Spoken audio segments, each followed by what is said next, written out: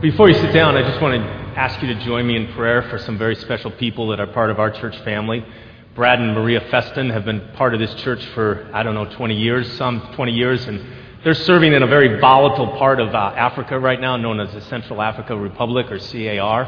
And there's been a lot of chaos there over the last couple days, and so I just want to just pause for a minute and lift them up and pray for them. So, Lord, we pray for our friends, our brother and sister in Christ, Brad and Maria, in the midst of this just very chaotic, scary situation. They feel safe. They don't feel threatened, but many people in CAR, the nation of CAR, do. So we just pray for your blessing on Brad and Maria, their family, their loved ones, their fellow workers in the gospel, the people of CAR, that you would bring peace to their hearts and peace to this region. And we pray in Jesus' name. Amen. You may be seated. So, in case you don't know me, my name is Matt Woodley, and I'm the missions pastor here. I've served as a missions pastor for about the last year, full-time. And there's a lot of pluses and minuses to being a pastor, but one of the really nice things about being a pastor is you don't have to worry about what you're going to do on Sunday morning. You know, you don't have to wonder if you're going to show up for church, if you're going to sleep in, if you're going to play golf, because if you don't make prior arrangements with Deacon Karen and the bishop and you don't show up, eventually you'll get fired, right? I mean, that probably would happen. So, yeah, right. One time, right? One time. Okay. So, but at different points in my career, I haven't always been a pastor. I've been other things in my life. At one point in my life, about 6 years ago, I was actually working full-time as an editor, managing a website. And at that particular point in time in my life, I was in a bit of a crisis, especially in regard to my prayer life, my life of prayer. And I was at the point where I thought, well, I'm not even sure if I want to show up for church on Sunday to start with. And then I'm not even sure really, I had a lot of doubts about my faith in God, and it was kind of a crisis time in my life. And my prayer life, which had been pretty vital and good connection with God, began to really shrink and kind of shrivel up and almost become non-existent. Now, I mentioned that just really briefly, a little slice of my life, because I want you to know that I can relate to the passage of Scripture that we're going to look at this morning. I love this passage of Scripture because it's like, it wasn't just like something that was written 3,000 years ago. I feel like as we walk through this psalm that you heard read, that this is my story. I can own this story. This is a story of my life, the story of a man named Asaph. So I wanted to invite you to turn in your bulletin to that portion of the Scripture, Psalm 73. You just heard that. Actually, we just read that together. And you'll notice that it begins in verse 1, and it says, Asaph says, "Surely God is good to Israel, to those who are pure in heart." So he starts on this really positive note, and he says this basic creedal statement that all Jewish people of that day would believe in.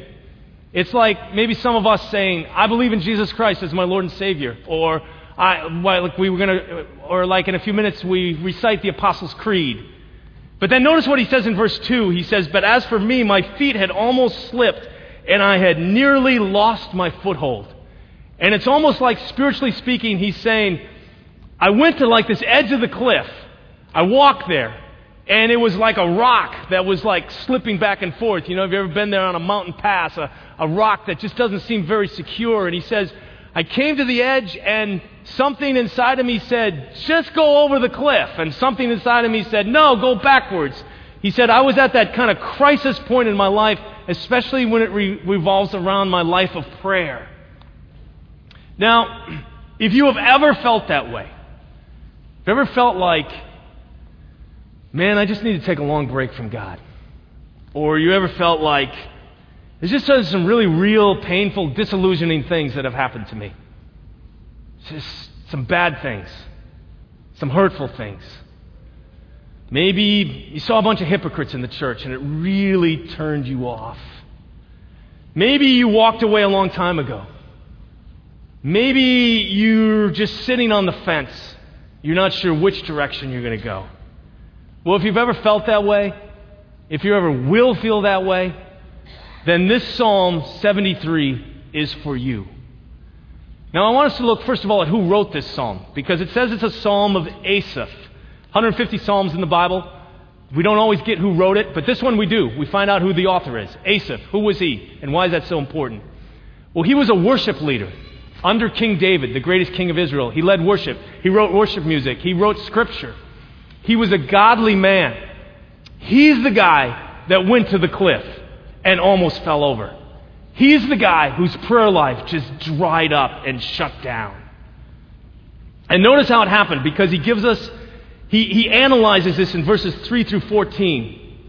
And we can pick up some clues of what was going on inside his head and his heart and what his story was. So in verse 3 he says, I envied the arrogant when I saw the prosperity of the wicked. So we can probably infer that Asaph was not a rich man. He struggled financially. He saw all these other people out here that didn't care about God that were doing very well financially. Verse 4, they have no struggles. Their bodies are healthy and strong. So we can probably infer that Asaph had bodily struggles. Or maybe his loved ones. He'd seen illnesses. He'd seen injuries. He'd seen accidents. And he said, the wicked, they don't have those kind of struggles. Verse 5, they are free from common human burdens and not plagued by human ills. In other words, he probably had burdens. And so he looks at what's going on around here, and he's like a detective with a notepad, and he's jotting down notes, and he's going, look at those people over there. Look at those people over there. Look at that group of people.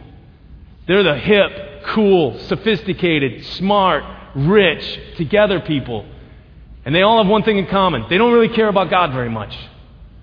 And me? What's going on with my life? So in verse 13 he says, surely in vain I have kept my heart pure and have washed my hands in innocence. So he comes to this crisis point. Now I'll give you a little spoiler alert. Asaph gets to this crisis point. The Lord works in his life and turns his life around, and this story has a happy ending. But it doesn't look very happy at this point. But from Asaph, we get a really important truth here. And that is, in the midst of this crisis, in the midst of it, when it looks like his faith is going south, when it looks like his prayer life is completely shutting down, it actually becomes an opportunity. It becomes a crucible of spiritual transformation. It becomes an opportunity to get clear about God. It becomes an opportunity to restart his prayer life. Now, how does that happen? How does it become an opportunity? Well, let me just talk about, based on this passage, 3 ways that it became an opportunity for Asaph, and that it became an opportunity for us. First, it becomes an opportunity to look at yourself. It becomes an opportunity to work on yourself when you feel like you're in this place of crisis. How did that happen? Notice verse 17. It says, till I entered the sanctuary of God, then I understood their final destiny. When did things begin to click for Asaph? When did his life kind of begin to turn around? When did this crisis become a crucible of opportunity? Well, it happened, he said, when I came into the sanctuary of God. What's the sanctuary of God? Well, for the Jewish people, it meant the public communal gathering of the people of God. For us, it would be what you're doing right now, coming to worship on Sunday morning. Something happens when we leave our isolation, we get out of our solo spiritual journey, we just get out of our own head, and we come together with the people of God. We hear the Word of God. We confess our sins together. We hear the historic statements of the Christian faith. We experience Christian faith. Now, you might be thinking, really? A church? Can't it just be me and Jesus? Or mostly me and Jesus? I mean, so many hypocrites in the church. And I would say, yes, there are lots of hypocrites in the church. And there are worse people than even hypocrites in the church. But you know what else? There's also saints. There's spiritual mothers and fathers. There's good men. There's good women. There are, I would venture to say, almost certainly, there are people who have been through very similar things that you've been through, that understand your journey, that would not judge you for your journey because they have been there. And God has miraculously and mercifully brought them out on the other side. The church is also that place. So when he came into the sanctuary of God, he had an opportunity to look at himself, to work on himself. Notice verse 22. He said this, I was senseless and ignorant. I was a brute beast before you. That's a pretty blunt self-analysis. He said, God, I just thought I had all these doubts and questions, but really something was happening in my heart. I was becoming bitter. I was becoming jealous. I was becoming filled with envy. And you needed to change me. I needed some kind of spiritual treatment. You know, I've been told, I don't know if they still do this, but I've heard that in the British Highlands, the shepherds, every once in a while, they have to give their sheep a very nasty treatment. And what they will do is they will take the sheep one by one and they will dip them, completely submerge them in this vat of disinfectant. And it stings and it hurts. And none of the sheep want to do it.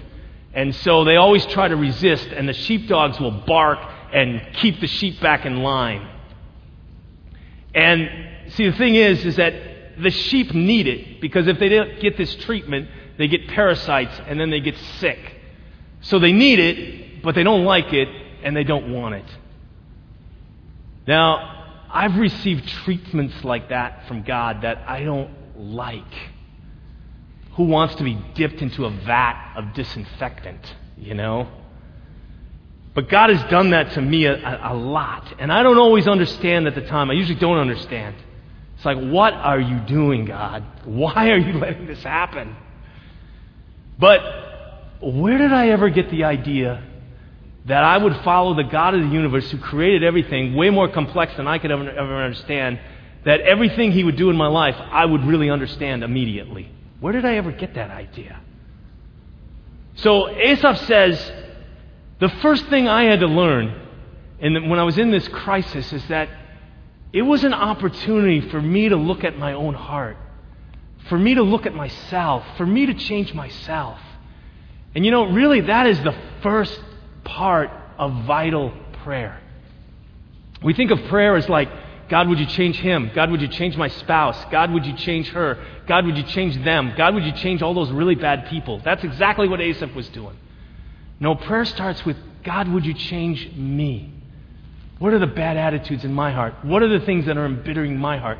What are the dark things that are gripping me? So it's an opportunity to look at yourself. Secondly, it's also an opportunity to get God's bigger picture. It's an opportunity to get God's bigger picture on life. You know, most of us look at life like this. You know, it's like you're trying to get, you got a map. Remember the days when we used to have maps? You have to look on a paper map, you know. I remember those days. But you're looking at a map and you're trying to get from point A to point B, and you're looking at it like this. You can't see where you're going. You don't know what the routes are. You don't know what the options are. You don't understand. You need to back it up and kind of spread it out and get the big picture. Well, that's the way a lot of us look at life. It's just like, boom, like that. That's all we see. It's a very limited perspective. Asaph tells us how this crisis of his faith became an opportunity to just kind of back up and get the big picture and see things from a little bit more from God's perspective, not just his limited perspective. Look at verses 17 to 19. He says, then I understood their final destiny. That's all these people he was jealous of. He was envious of. He said, surely you place them on slippery ground. You cast them down to ruin. How suddenly they are destroyed, completely swept away by terrors. Remember at the very beginning of Asaph's journey, I said he kind of came to like this cliff, this slippery place. He's like, I could have slipped. I could have just gone over the edge. Now Asaph says, you know what? Everybody, every human being stands in a slippery place. You know, no matter what we try to ultimately build our lives on, whether it's our good looks, our intelligence, our athletic ability, our wealth, our money, all of these great things, they're good gifts. Really good gifts. But if we try to build our life on them, like that's our life, we got to have this and I'll die if I don't have that. It's like trying to build your life on a plastic tarp that's just slathered with olive oil. you know? You just like, you can't stand on that. You're going to slip. You're going to fall. You know, the basketball player, LeBron James, said something really brilliant a couple years ago. And I really mean this. It's really brilliant. Really great insight. He's won 4 Most Valuable Player awards. He's won 2 National Basketball Association championships. Pretty amazing achievements. After the second time he won the NBA championship, he was interviewed in USA Today about what he thought about the victory.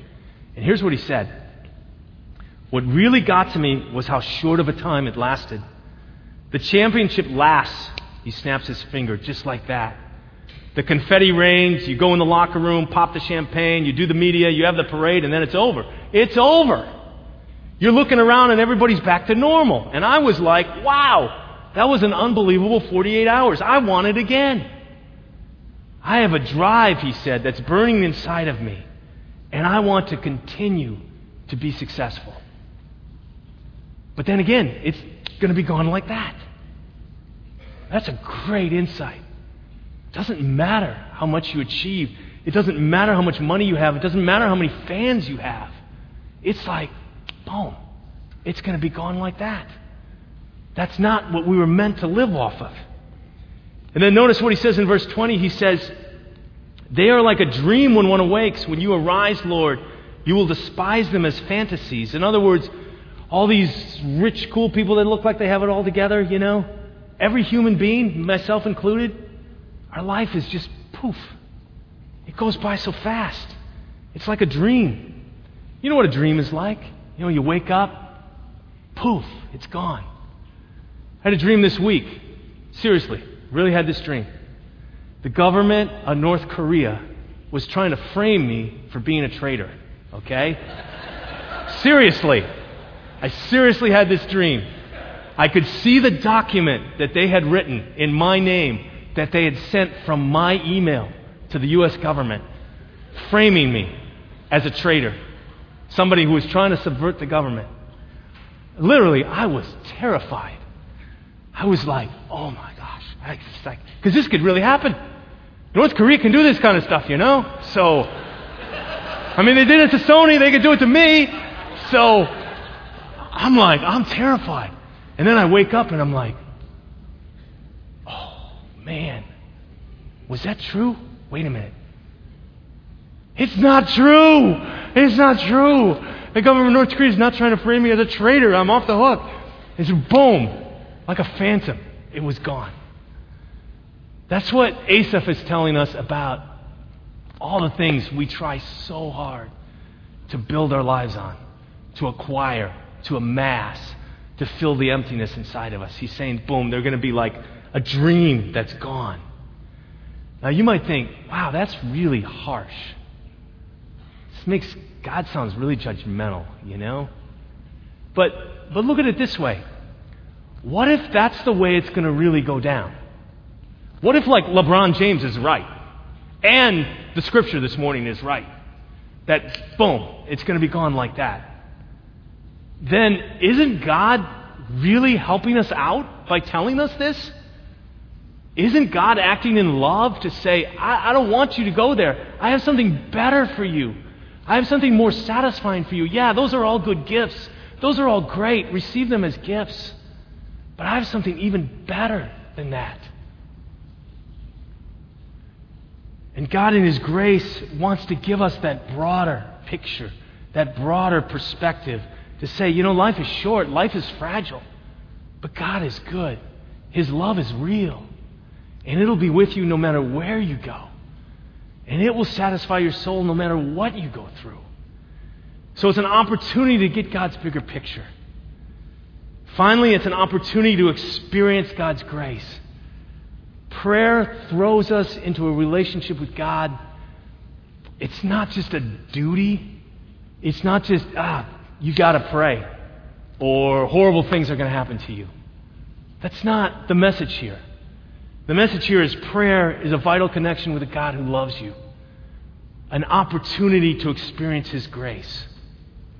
Notice what Asaph says in verse 23, because this is a really important part of the psalm and part of his spiritual journey. He says to God, So remember before he was just praying about all those people out there? It's like they get this and they get that and rah, rah, rah, rah, rah. You know, he's jealous, he's envious, he's angry, he's full of bitterness.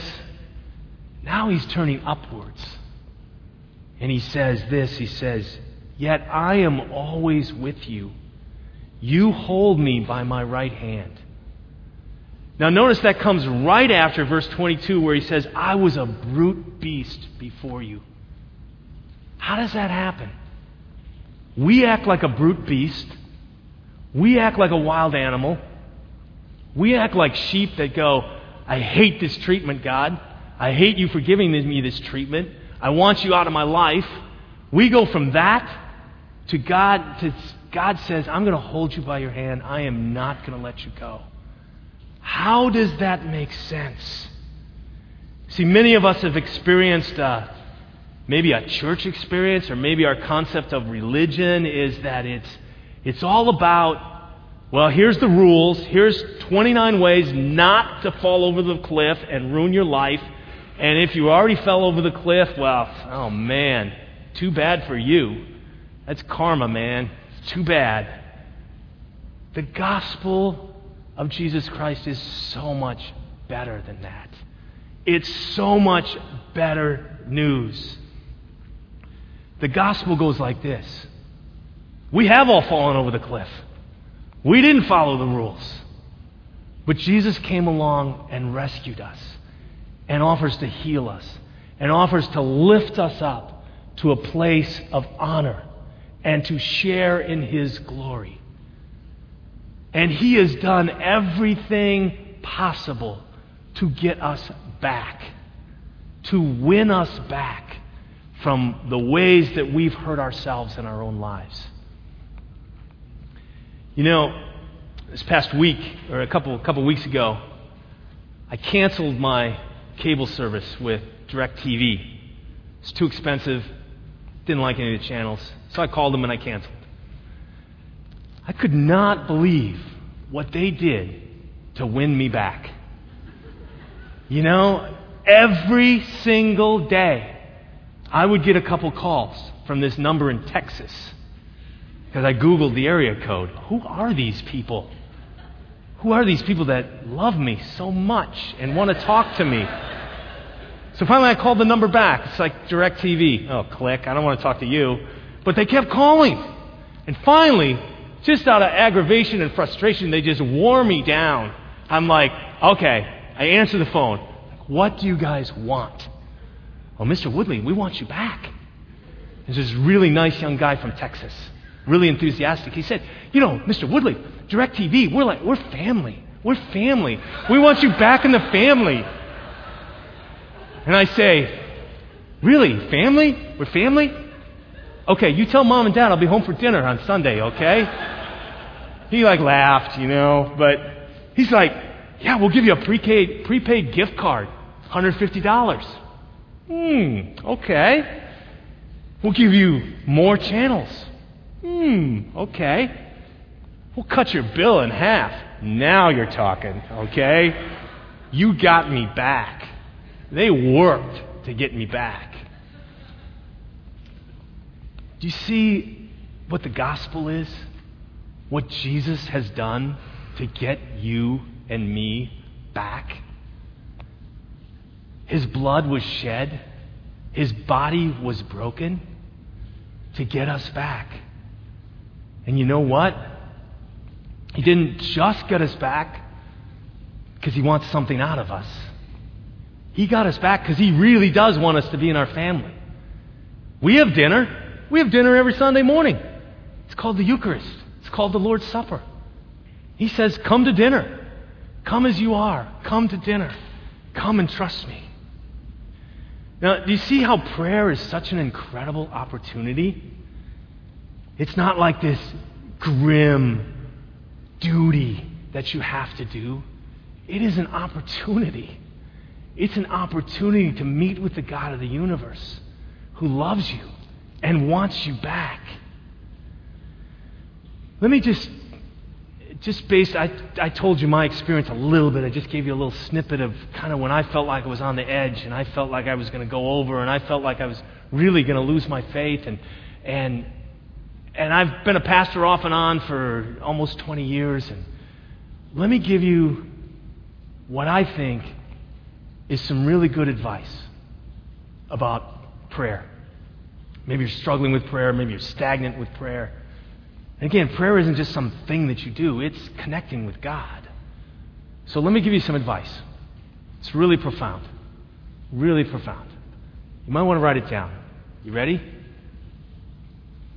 Try stuff. When it comes to prayer, try stuff. You know, at Church of the Resurrection, we're not like just making, as you see, we're not like just making stuff up as we go along every Sunday. We're praying with the historic Christian community. Basically, some of the same ways Christians have been praying for a couple thousand years. Basically, like the same patterns. But, so in that context, try some stuff. You know, when I first came to Church of the Resurrection 6 years ago, or 5 years ago, you know, notice up against the wall they have these, we call them prayer ministers, you know. And so I noticed there's like these people standing, and in the second service they're dressed in a robe and they got a green on, and I thought, who are those people? Do they get paid? No. They just stand there and they pray for people. So it's like, really? So I got a need, which I do every Sunday.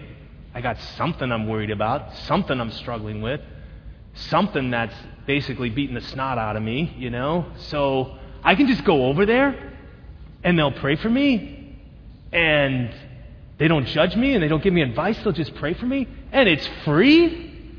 That's better than cutting it in half. That's free. It's like, why would I not want to do that?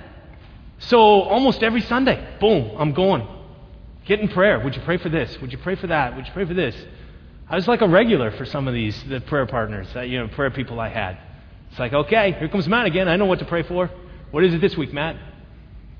So try something. You know, sometimes we do something we call confession, where you can go to a priest or you can go to somebody on pastoral staff and you lay out a sin before them and you have them pray for them. Does that sound scary? It was kind of scary for me, but I tried it. It's like, I really like this. I don't think I'll do it every day, but I like this. This really helped me. You know, you're going to hear in just a few minutes, you're going to hear about something we call 40 days of prayer. And you're going to hear about that, and you're going to hear some ways that you can participate in that. And some of it may be, well, I've never tried that before. And I would just say, well, then try it. Try praying in that way. Try opening yourself up to the Lord in that way. The Lord may really surprise you. I was on a men's retreat this weekend on Friday night. We were 2.5 hours from here, a very beautiful spot. All the men went outside. We found a spot on the ground. It was like 10 o'clock at night. It was dark. It was a full moon. It was gorgeous out. Just sit there for half an hour and just be with the Lord. Well, I tried that. I tell you, that was kind of weird at first, but that was really good. I really liked that. And remember, all this stuff is free. You don't have to pay for it. Free prayer. God is giving it away. The church is giving it away. Take advantage of it. Now, let me just say, just for some of you here this morning, there may be one very particular kind of specialized prayer that you might want to pray this morning. And I don't mean to just try this out like you would, try out a new kind of shampoo. It's a lot deeper than that. It's a lot more serious than that. But that is the prayer to invite Christ into your heart. Some of you have heard maybe Christians or a friend, they say, well, I invited Jesus into my heart, or I'm a born-again Christian, or I accepted Jesus. And it's like, what does that mean? What is that? Well, it's very simple. If Christ is really there, if He's really alive, He's really risen from the dead, then I can talk to Him. And if I can talk to Him, I can say certain things to Him. I can ask certain things. And this is a certain prayer that says, okay, Lord Jesus, if you're really there, if you're really who you say you are, I want to trust in you with as much as my heart as I know. I don't know everything. I still have questions. I still have doubts, but I know this. I want you to forgive my sins. I want you to come into my life, and I want you to start guiding my life. Now, if that's where you're at, you can pray that prayer. you can open yourself up and pray that prayer. Remember, the crisis can become an opportunity. Remember Asaph on the cliff? You don't have to be stuck there. You don't have to stay there. You don't have to be stagnant. Take a step. Take a step closer to the Lord, who is waiting for you, who has gone all out to win you back. Amen.